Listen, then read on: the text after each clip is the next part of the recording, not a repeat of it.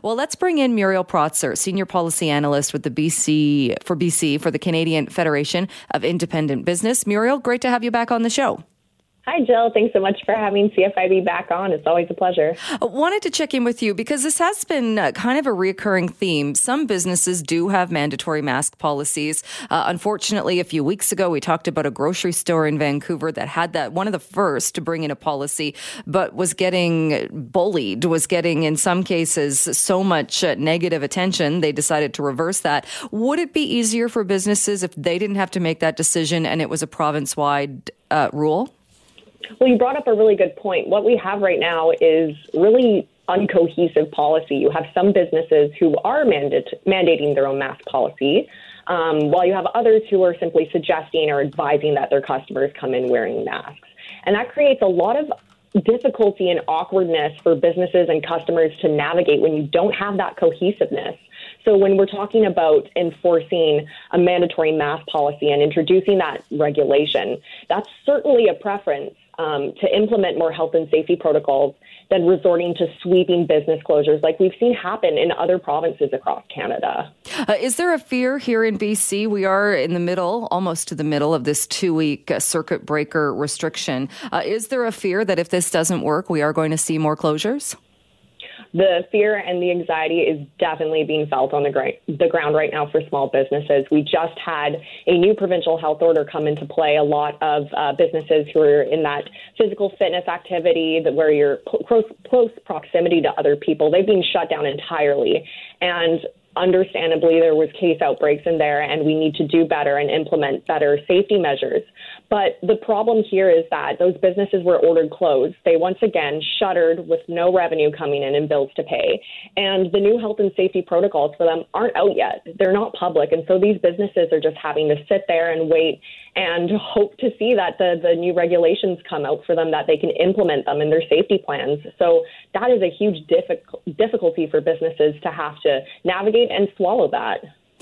We had a business owner call one of the other shows I think a couple of days after these new rules came in. And I thought it was an interesting call because you don't often hear people asking for more enforcement, but saying that they really were applauding the move by WorkSafe BC when they said they were upping enforcement. This was a business owner that owned a small gym saying, we put in plexiglass, we distanced all of the equipment, we've done everything we can to make sure people are safe, we've lowered capacity. But this person, knowing others in the same business, said they knew of other businesses that weren't doing this and felt it was very unfair that while some businesses will take on that cost and make sure they're doing it, if others were getting away with not doing it, there was no enforcement, then like we're seeing now, everyone gets shut down.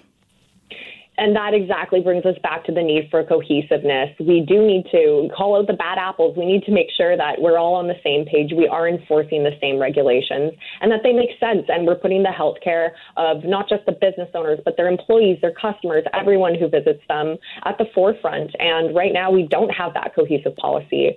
We have a comment from a member that we received at CFIB here. He was saying how his employees, they all wear masks as part of their COVID-19 safety plan to make their customers feel safe, and that it can be really emotionally and mentally draining for those employees. And he sees it on their face when they have certain customers who aren't reciprocating that same respect to them.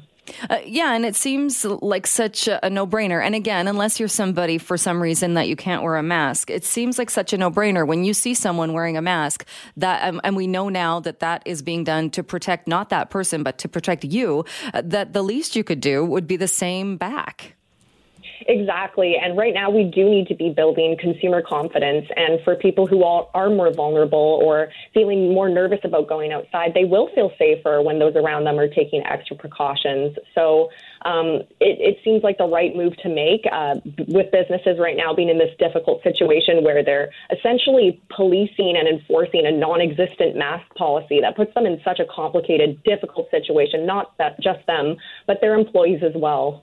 Are there certain businesses you think that are more vulnerable or are having more of an issue with this? Well, right now, businesses that we're seeing that are more so adapting their own mandatory mask policies are really those bricks and mortar stores where it might be even more difficult to have physical distancing measures in place or make sure that that's being abided to.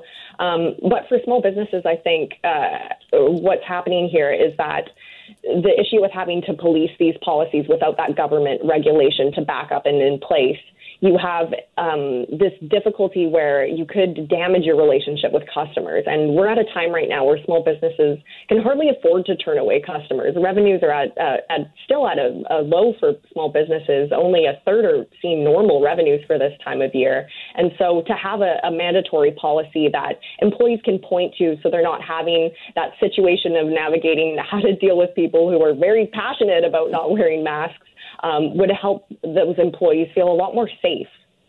And do you feel sometimes, too, that people will make the off-the-cuff remark or say something, oh, we should just shut everything down, let's get a hold on this, without really understanding the economic negative impacts of that and livelihoods that are going to be impacted?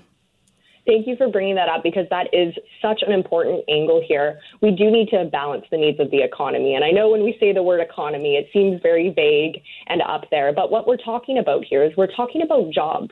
If we have a second wave of closures here and there's no financial support measures in place to help support those businesses again, we are going to see more businesses having to close their doors permanently. And we've already started to see some of our main streets downtown having boarded up windows. And that's not something that we can afford, because once we do overcome this significant great hurdle that we're all going through together, we need to have jobs to return to. People need to have a livelihood to support their families. All right, Muriel, we'll leave it there for today, but thanks so much. Always good to talk with you. Well, joining me on the line now is Dr. Victoria Lee, President and CEO of Fraser Health. Dr. Lee, thanks so much for being with us. Thank you so much for having me. I wanted to start by talking about the fact that there are so many festivals and celebrations coming up, and that message has gone out to people to be careful. How confident are you, though, that people are going to follow these rules and not have these types of gatherings? You know, British Columbians have been applauded for our efforts, and collectively working together, we were able to bend the curve the first time, and I believe that we will do it again. I think there's been COVID fatigue and sometimes I think difficulty and challenges with, especially with the celebrations that are coming up in terms of how do we find creative ways to celebrate differently. So we're reminding everyone social gatherings of any kind right now are risky, and under the orders they're not permitted, and to rethink how we can honor special occasions like these in small, safe ways, perhaps by creating new traditions along the way. And in fact, we've heard some really great stories of how people are planning to do that. So what do you suggest then, as far as if people do still want to do something but not break the rules? Yeah, I think there are ways that we can make a point of connecting with our extended family, friends over, not physically, but virtually. And I've heard lovely stories of how people are connecting internationally, globally, and actually extending their Diwali celebrations, for instance, bigger through virtual means. There's also a lot of live stream prayers and worship services that are available. I know some of the gurdwaras and temples are also open, and of course, with COVID safety plans in place, people can visit safely in those areas.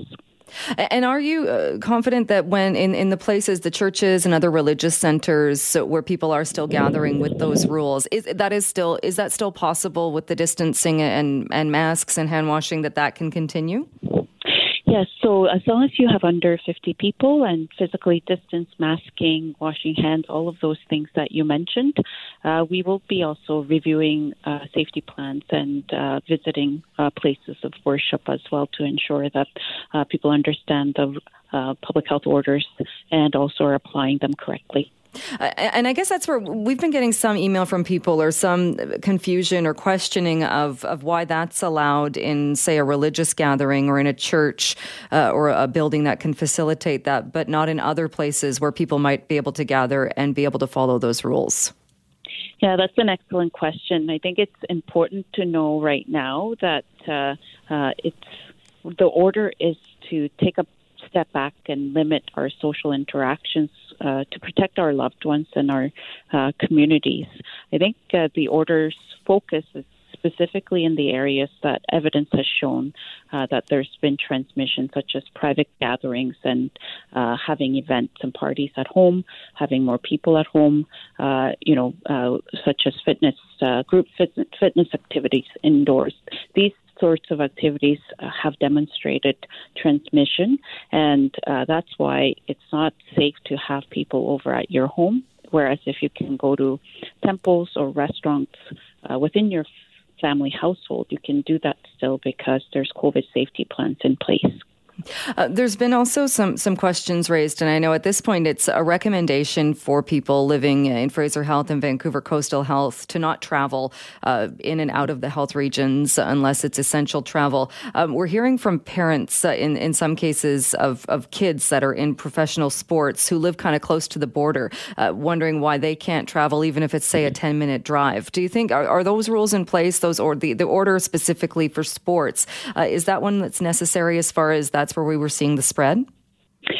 Well, the regional restrictions in terms of current public health order, British Columbians should only travel in and out of Fraser Health and Vancouver coastal regions if it's necessary essential travel, such as for work or for things like medical appointment, of course.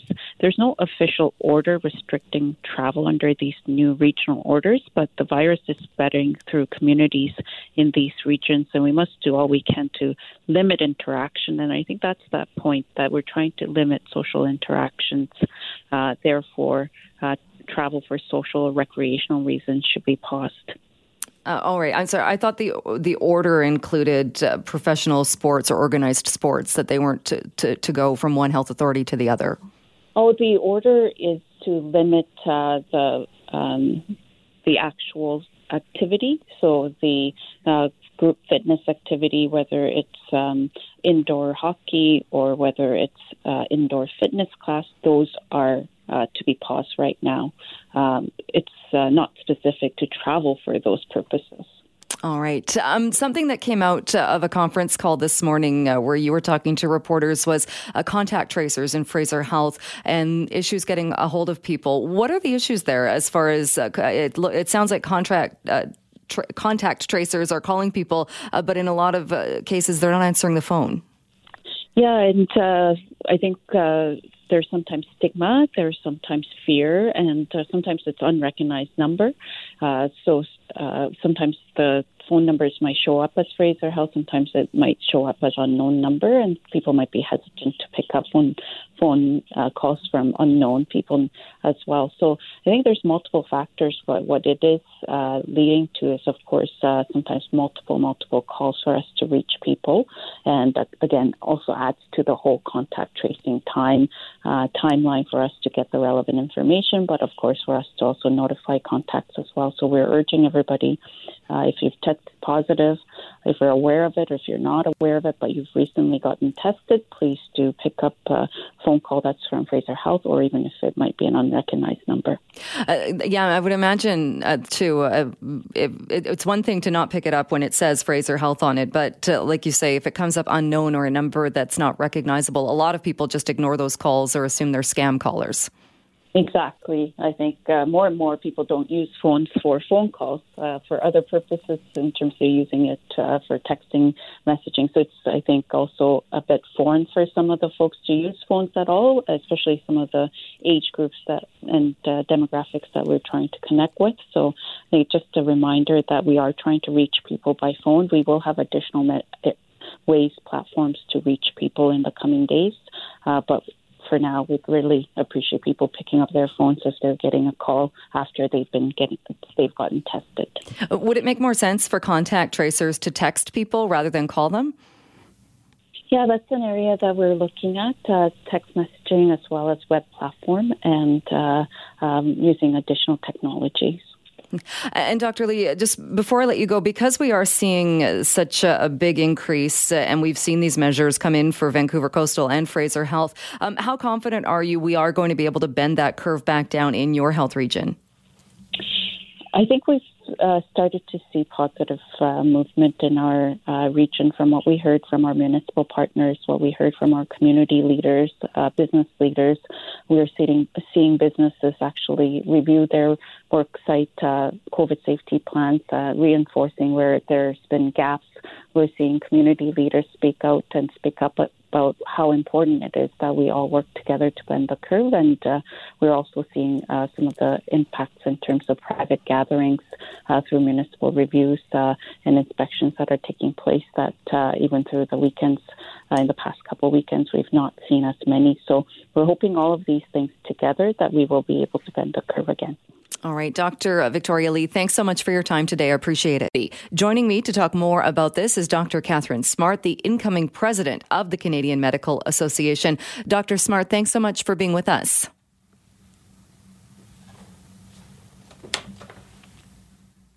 Oh, sorry about that. Dr. Smart, thanks so much for being with us. Thanks for having me today. When the CMA says that we're at a tipping point, what exactly is meant by that? Well, I think we're really concerned because we know we're now at day 247 of this pandemic, and we are seeing COVID really escalating across many areas of the country. We're worried about our colleagues in the healthcare system. As you said in the intro, hospitals are filling up. ICUs are nearing capacity, and in some centers they're over capacity. Physicians are overworked, and Canadians are getting tired. We're upwards now to almost 5,000 new cases a day of COVID across the country, 50 deaths per day, and we are seeing exponential growth in many areas of the country. And I think we're really concerned that if we don't take decisive action now, we are going to be paying with people's lives going forward. What kind of decisive action then would you and would CMA like to see? I think what we are really wanting is to see increased and improved collaboration between all levels of government with public health officials, really using the science of what we know to make sure that the right precautions are being taken in different parts of the country. There's certainly areas where we know there needs to be more significant curtailment of people's behaviors because COVID is out of control in those regions.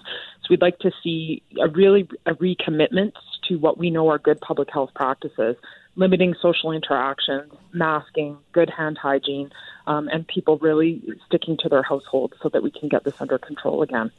So those are things in the two biggest health authorities, population-wise, in BC, Vancouver Coastal and Fraser Health. We are under a 2-week period right now with those orders, no social gatherings, recommended no traveling in and out of the health authorities, and the others that you just mentioned.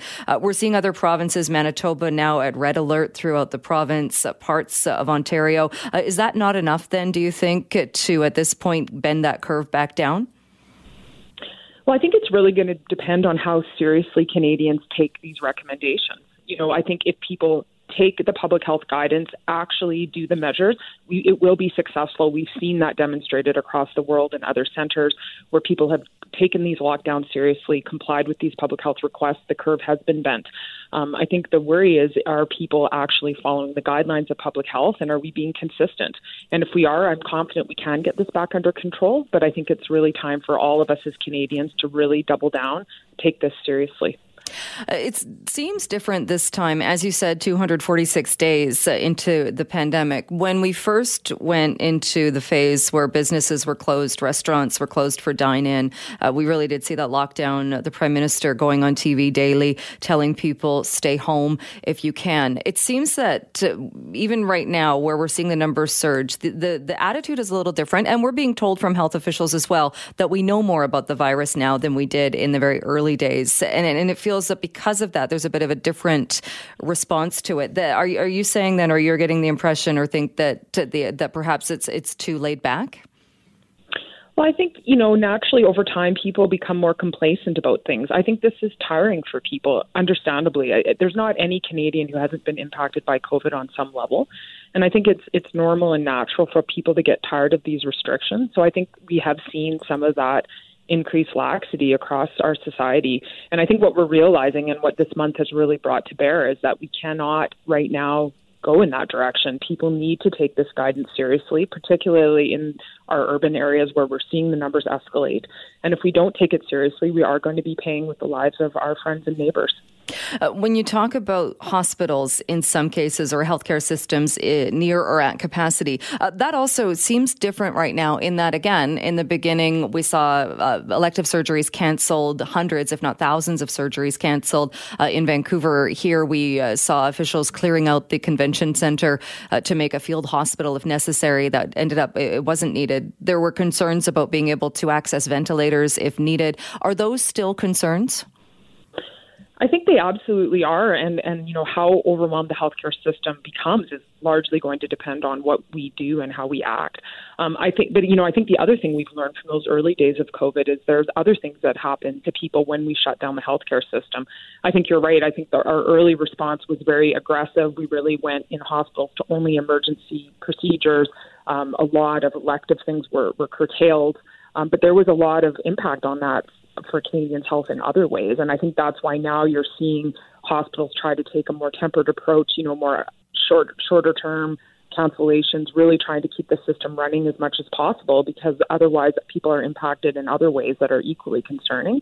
And I think that's the challenge that's ahead of us is this dance and this balance of trying to make sure we're addressing existing and new healthcare issues that are coming up alongside COVID. But we know what we can do to bring the COVID numbers down. And I think that's what we have to anchor on is let's take those actions. Let's be responsible. Let's look after each other. Would the CMA like to see governments bring in either on a provincial level or I suppose even on a federal level a mandatory mask policy? I don't think the CMA has an official opinion about a mandatory mask policy across the country because I think, again, what's challenging in Canada is it's a very diverse country and we see that with COVID. The impact and the incidence is very different in different jurisdictions. So what makes sense in one place may not make sense in another. I think what we are definitely behind is that belief in our local public health expertise and really listening to your public health guidance where you live for what's the best advice for your situation, because it's not really the same everywhere. But what we do know is our public health officials are monitoring the numbers and the science in their locations, and those are really the go-to people for what is the best decision for where you are. I'm thinking when you say that, what comes to my mind is thinking of things like the Atlantic bubble and putting that part of the province, whereas we haven't really seen other provinces shut down to that extent, to that degree of an Atlantic bubble. Is that what you mean as far as finding solutions based on the region and population? Yes, absolutely. I think that's one example, where I'm up in the Yukon. We are, bubbled with BC and Northwest Territories. So I think you're seeing different parts of the country make different decisions based on their population and the incidence of COVID and other characteristics that are important. And I think those are things that need to be taken into consideration. And I think that's why it's really important that Canadians are paying attention to what's going on where they are and listening to their public health officials in those regions. And when we talk about those other consequences, and you mentioned this when we saw in the first wave, the cancellation of surgeries, we did, sadly, after that, people came forward that had very negative outcomes because their cancer surgery was canceled or a surgery that they'd been waiting for months was canceled. And if we're not talking about lives or if we're talking about livelihoods, there are also people that are very fearful that an economic shutdown is going to be devastating to them as well. So I think that's part of it too, in that trying to balance how do we make sure the healthcare system isn't overrun, but still not make decisions that will have those really negative impacts elsewhere. I think that's what makes COVID so difficult. As you've said, it impacts people in so many different ways across all sorts of aspects of their life, no question. But I think what we know is the economy cannot recover until the pandemic is under control. And the more decisive we are about controlling the pandemic, the quicker we're going to be able to get back to our normal lives. And I think that's what everybody wants. Right now, I think, from our perspective at the CMA, health has to be the priority. And we need to do what we can to support each other. How are healthcare workers doing? Again, we get updates as far as PPE, and we get these large numbers of how many N95 masks have arrived and other gear have arrived. Is that important, do you think, for the public to know, or how is that impacting how people in healthcare are actually being able to fare and deal with this? I think what's really important for the public to know is that physicians and nurses and other healthcare providers have been on the front line caring for patients since the beginning of this pandemic, and they're there for you now. Healthcare workers are doing what they can to keep people safe, to look after their patients, and we need our citizens and our friends and family to be doing what they can do to bring those numbers down, to help keep healthcare workers safe as well, and to keep the hospitals from becoming overrun. I think we've seen a lot of progress in areas with PPE, and that's going more smoothly than it was before, but there's still challenges in different locations, challenges for physicians based in the community. So again, the best way to support your healthcare workers is to do what you can as an individual to follow that public health guidance and keep yourself healthy. And do you think it's enough, that kind of softer approach in recommendations and pleading with people to do the right thing rather than ordering them? I think that's always a challenge. I think there's pros and cons to both directions. Whichever way you go, there's going to be consequences. I think, as Canadians, I think we have a culture of caring about our neighbors. I think we have a culture of kindness. I think we have a culture of valuing our leaders. And I believe that we can appeal to Canadians to do the right thing from that perspective, to support each other and realize this is something we have to get through together. We have to depend on each other in this situation, and we really need everybody to bring their best self to this fight. All right. Dr. Smart, we'll leave it there for today, but appreciate your time today. Thank you so much. And joining me to talk about how the first few days have gone is Constable Tanya Visentin with the Vancouver Police Department. Thank you so much for being with us. Hi, Jill. Thanks for having me. So just 11 days, so not a huge amount of time, but a lot of activity. What are some of the highlights on what this team has been involved with? Right. So just like you mentioned, it's only been 11 days of this new initiative, which is the Neighborhood Response Team. And just like you mentioned, the team was created in response to growing concerns from the citizens about crime in the city. And the primary responsibility is for this team to respond to the increasing calls for service regarding street disorder, to make proactive patrols within the areas with growing street disorder problems, and to engage with residents in the community. So since the initiative began, our officers have responded to 300 calls for service and have seized 34 weapons. Are you surprised by the number of weapons? No, I mean, the neighborhoods that these people are targeting would be the Strathcona neighborhood, Granville Street, Yaletown, and those neighborhoods prior to this initiative being done, we have seen a lot of weapons and that would stem from serious assault calls happen. So no, this isn't very surprising at all, but it's great that these weapons have been taken off the streets for sure. So how does it work in that? Is it a team that if somebody calls 911, it's then determined who will go and perhaps it would be this new team? Or is it more proactive that this team is out there looking for things? So it's a bit of both. So in a nutshell, I'll try to make this quick, but when somebody does call 911, that call, whatever it is prioritized. And normally the calls would just be on our call board. And what we were noticing as of late was our officers, there was no time for us to respond to lower level calls, the person in the doorway or the street disorder calls, as so many serious in-progress calls have been coming in. So our officers would be attending to those in-progress calls, whether they be assaults or domestics or whatnot. So these lower level calls were adding up, causing significant concern in the city. We've heard numerous feedback from residents and business owners in the city of just their disappointment or their fear or, the fear for their safety in the city. So teams were shifted around, reallocated, and now these members respond to calls holding on the board that are lower level, or they will be doing proactive work themselves and also engaging with people in the community. So it is a bit of everything. But there have, like I said, been 300 calls for service, and that is people physically calling in, whether it be 911 or non-emergency, to make a call. So there's been about 300 so far. Because you can imagine a scenario then when somebody witnesses something going on, and some of the examples that police at your department put out, one was a man who was trespassing at a fast food restaurant. Something like that might seem like a lower level call, but if officers arrive and then find out this guy's carrying a weapon or has an outstanding warrant, which I think in this case he did, does that change things? Yeah, for sure. So in that one example you're talking about, we attended a fast food restaurant on Granville and Smythe, and yeah, he was just kind of just standing there. But what we don't realize is this person, being in that area was really disrupting the restaurant's ability to maintain lineups with physical distancing, which is another concern that we're facing here in the city or globally, really, the pandemic. So in dealing with this man, we found out that he had an outstanding warrant for theft under, and he also had 2 knives, 2 homemade shanks, a modified sharpened wine crank, a slingshot, scissors, and other huge slew of improvised weapons. So he was taken to jail with charges recommended. And again, these weapons that he was carrying, I have no doubt that they would be used in a commission of a serious offense. Are the familiar faces, as far as we often talk about the fact that in that case he was taken to jail, charges recommended, but unfortunately we tend to see the same people on the street again. Are these familiar faces, and is this, yes, people are being arrested and caught only to go and do these crimes again? I don't have the data on the type of criminals that we're putting to jail and whatnot.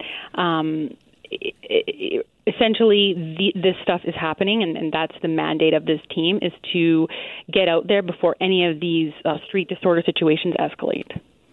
One of the other examples put out was that officers stopped an individual because he wasn't wearing a helmet while riding his bike. Then it turned out that the bike was stolen. Is that common that officers stop people for not wearing helmets or infractions like that?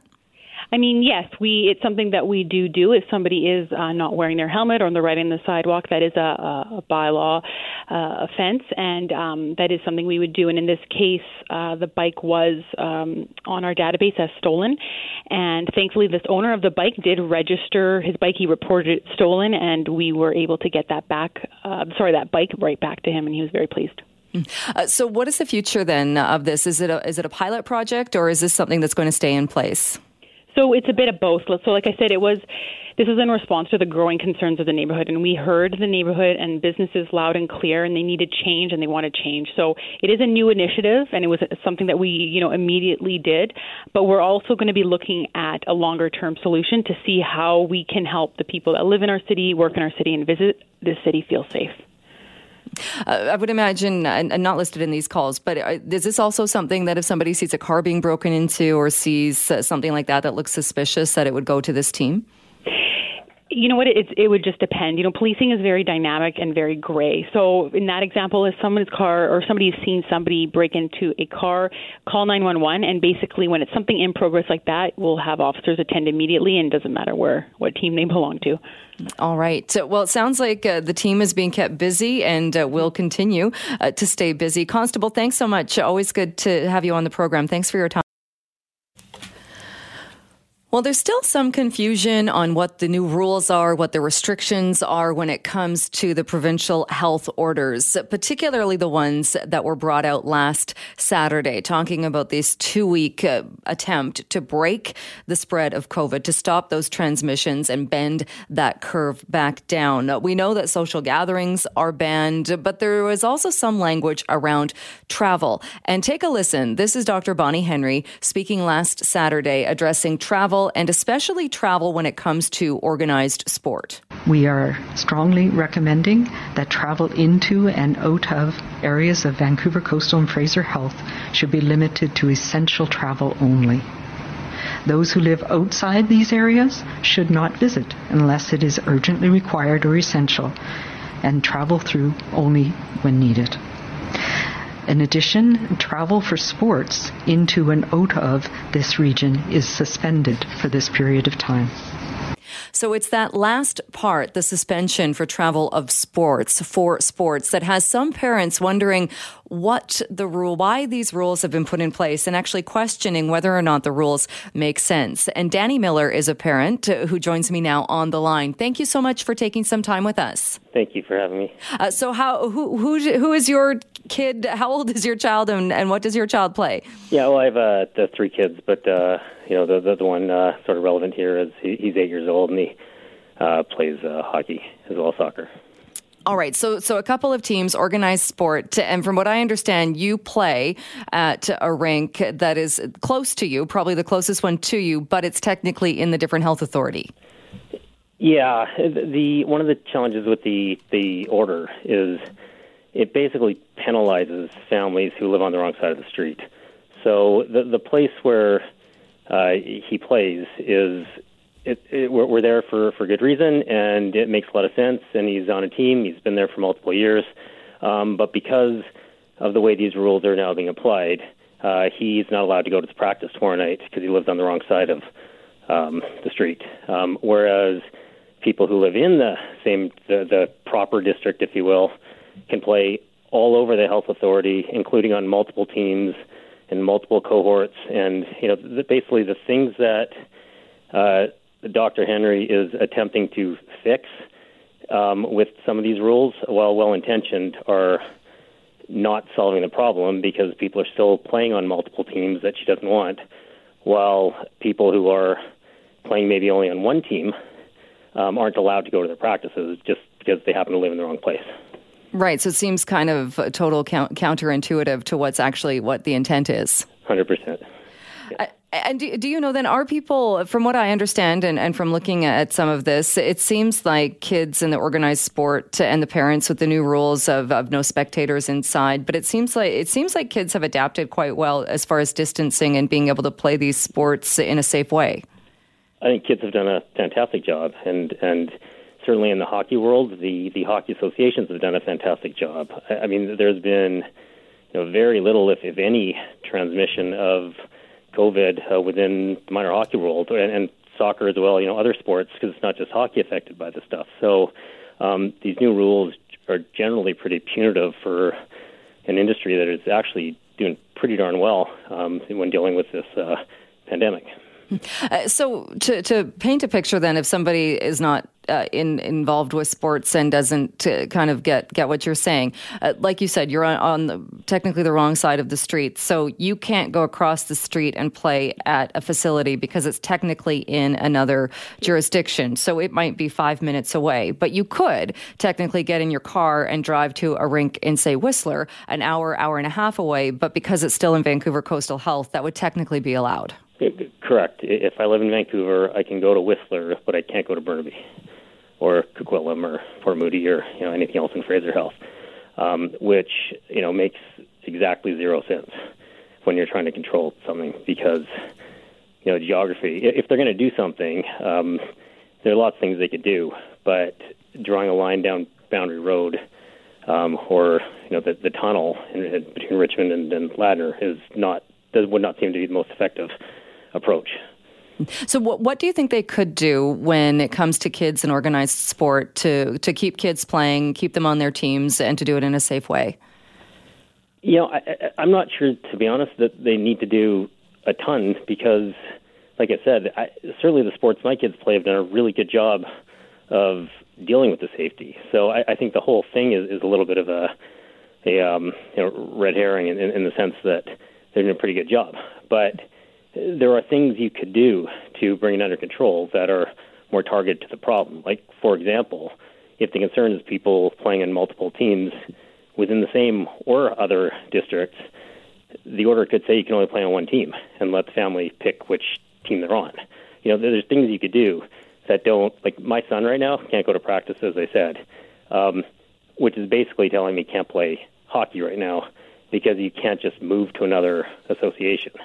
Well, and you would think that would completely defeat the purpose too, because then he would be moving and being with a whole different group of people. Exactly. So, and if you're not going to move somewhere else to be with a group of people, then he's literally being told he can't play hockey right now in a sort of organized way.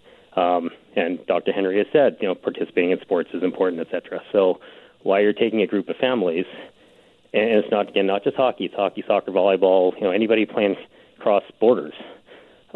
Saying basically you cannot play this sport anymore is, I think it's pretty onerous on a minority of families, but it's important, it's significant.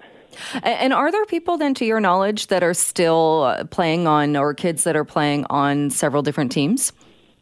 Oh, absolutely. People are playing on several different teams. I mean, now they're playing within their same health district, but yes, people are on different teams and different skill programs. And mixing and matching. So, and also, among different sports. And she's discouraging that, but, I mean, many people are doing it. Right. So discouraging that, but it's not like there's a specific order that says pick your team. And again, I mean, we're talking about a 2-week period. Even it seems like it wouldn't be that onerous for somebody to say, just pick one team and just play on that team for this 2 weeks. Well, right. But we're hoping it's a 2-week period. Right? Because the broader concern is that it isn't 2 weeks and it gets extended, or even worse, gets extended and broadened. And that's why, if it's only 10 days, I think people could live with it. But the concern is that you're not going to see a decrease in numbers and things by the 23rd, and then it's going to get extended. And now you got kids who are being told they can't play sports for potentially the next several months, and that just doesn't seem fair. Are you confident as a parent then with your child being in school around kids with different groups, maybe playing with kids at school, then playing in organized sports? Like you said, the sporting teams and organizations have done a good job of bringing in the rules. Are you confident that that scenario is safe? Yeah, we don't. I mean, our family doesn't have a significant concern with the whole school thing. I understand that's a big issue around, but it's not as big an issue for us.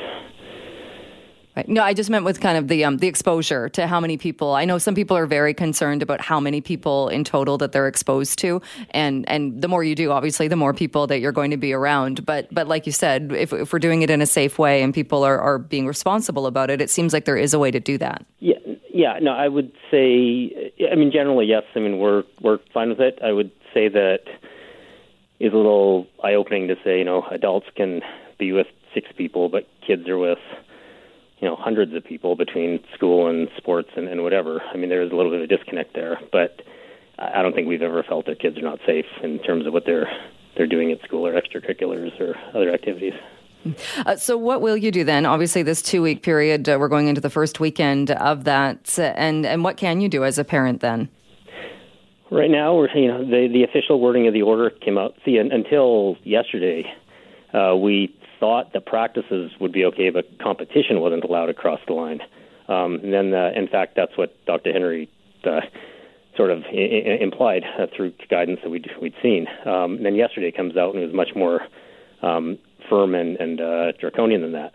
So we're absorbing it and trying to figure out what to do. And I don't know. Maybe finding some lessons to do in our district or renting ice. I don't know. And that's the problem, is we don't know. There's these rules out there now that are really having a disproportionate impact without, to our mind, without much upside, because they're not solving the problem that she's trying to solve.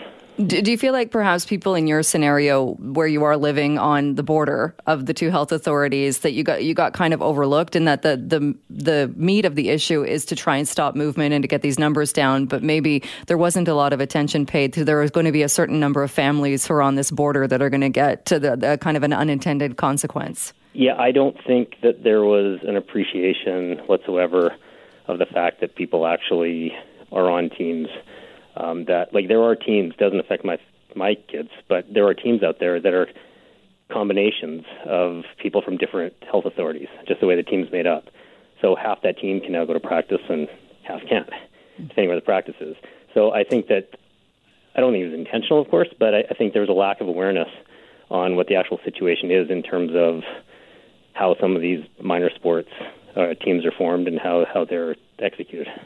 People do not stay within their city boundaries necessarily anymore. All right. Well, we'll wait and see, because as we know, we've also been told that there could be changes and tweaks, and like you said, a possibility of extension. So we'll wait and see what happens next. But thank you so much for joining us to talk about this today. Appreciate it. Thank you very much. Well, we have certainly heard the phrase "be kind" several times in the last few months, probably more than we've ever heard it before. And today is World Kindness Day. We thought, why not take a little time to look at being kind, but not only why people do it, but the actual changes that it makes, the chemical changes, and why it feels so good not only to be behind a kind act, but also to even witness a kind act. And joining me to talk a bit more about this is Meg Holden, a professor and director of SFU Urban Studies. Meg, thanks so much for being with us. Hello, Jill. Hi. Talk a bit about this. What actually happens to us when we are being kind, when we go out of our way to do a kind thing? I mean, I'm not. I'm a social scientist. I'm not going to be able to explain the biological pathways.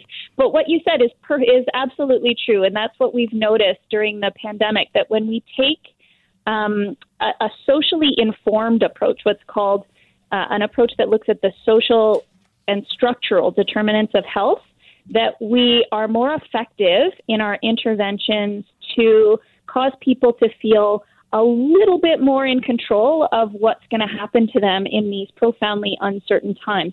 So, and you're right that it's not just receiving a good deed that is helpful to people's ability to feel connected and to feel optimistic and positive and able to proceed with their lives, but it's also just the sense that they can do something for someone else, that they have something to contribute. And that's the other side of the coin, that being kind is not a one-way street. It's not charity. It's actually essential to the whole social contract. And do you think we've seen that or we've experienced it more during the pandemic? Because while we've talked a little bit or a lot, I guess, about some of the negative things, be it fights in stores, people hoarding toilet paper and not caring if their neighbors got any, we've certainly seen it bring out the bad in people. But on the bright side, we've also seen some really amazing acts of kindness.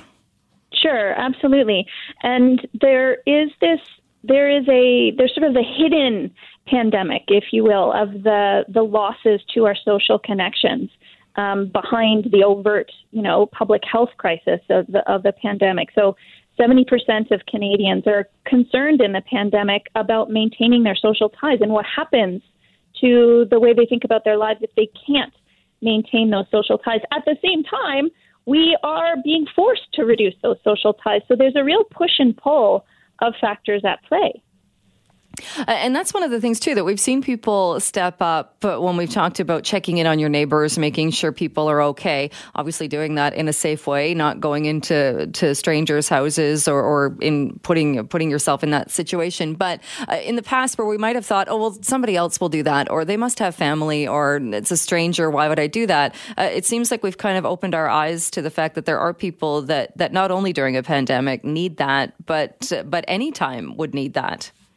Yeah, there's a craving for it. We have one of my students who works in community gardening down in Surrey noticed that there were a lot of people who were confined to their homes in that neighborhood in Newton.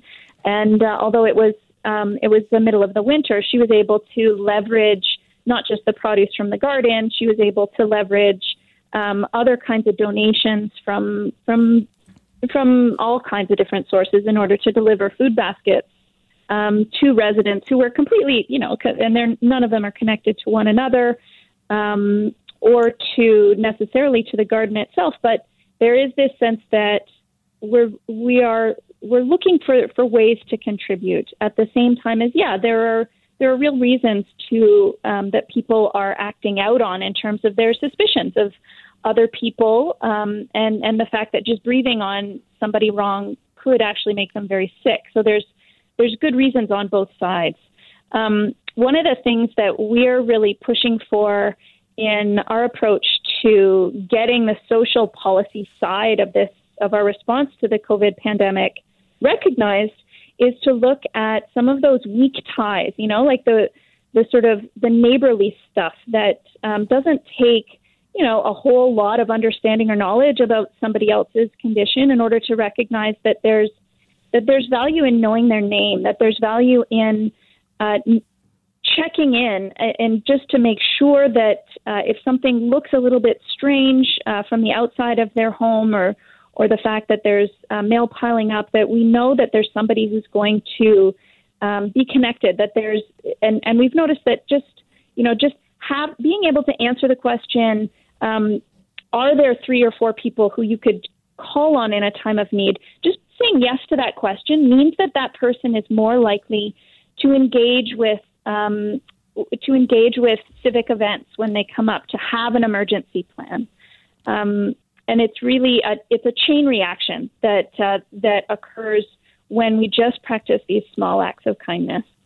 Do you think there's a line, though? Because on the one hand, we have that kind of knowing your neighbors, like you said, if you notice that mail is piling up, or do you have people that you can call?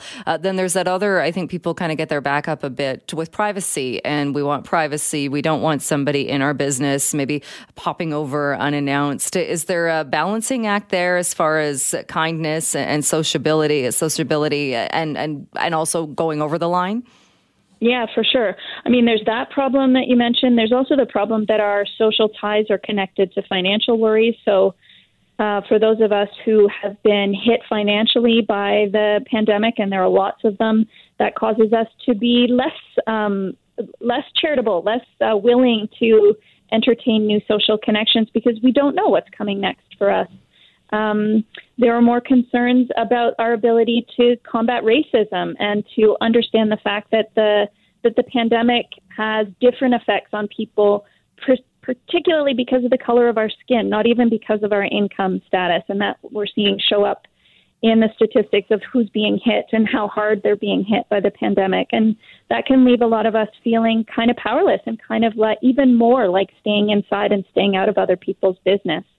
So it's a tricky thing to figure out how to reach out when we physically can't reach out and shake someone's hand.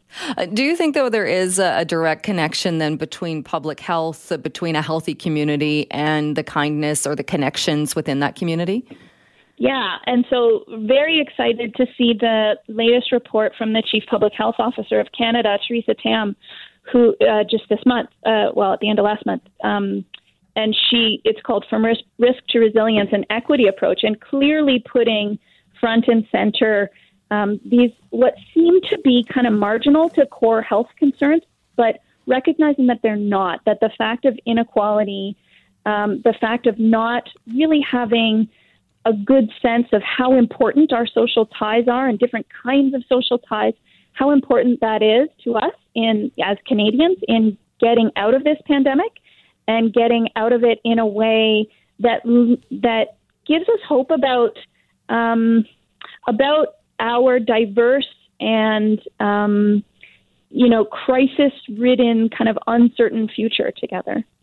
And is it the pandemic, do you think, or why do you think it would be the pandemic that kind of wakes people up? When we've talked about this in the past, whether it's the opioid crisis where people are literally dying because they're on their own and they're alone and using, there have been other issues or things that really should bring people together. But it seems like maybe it's just the scale of this, that it is a global pandemic that's affecting everybody.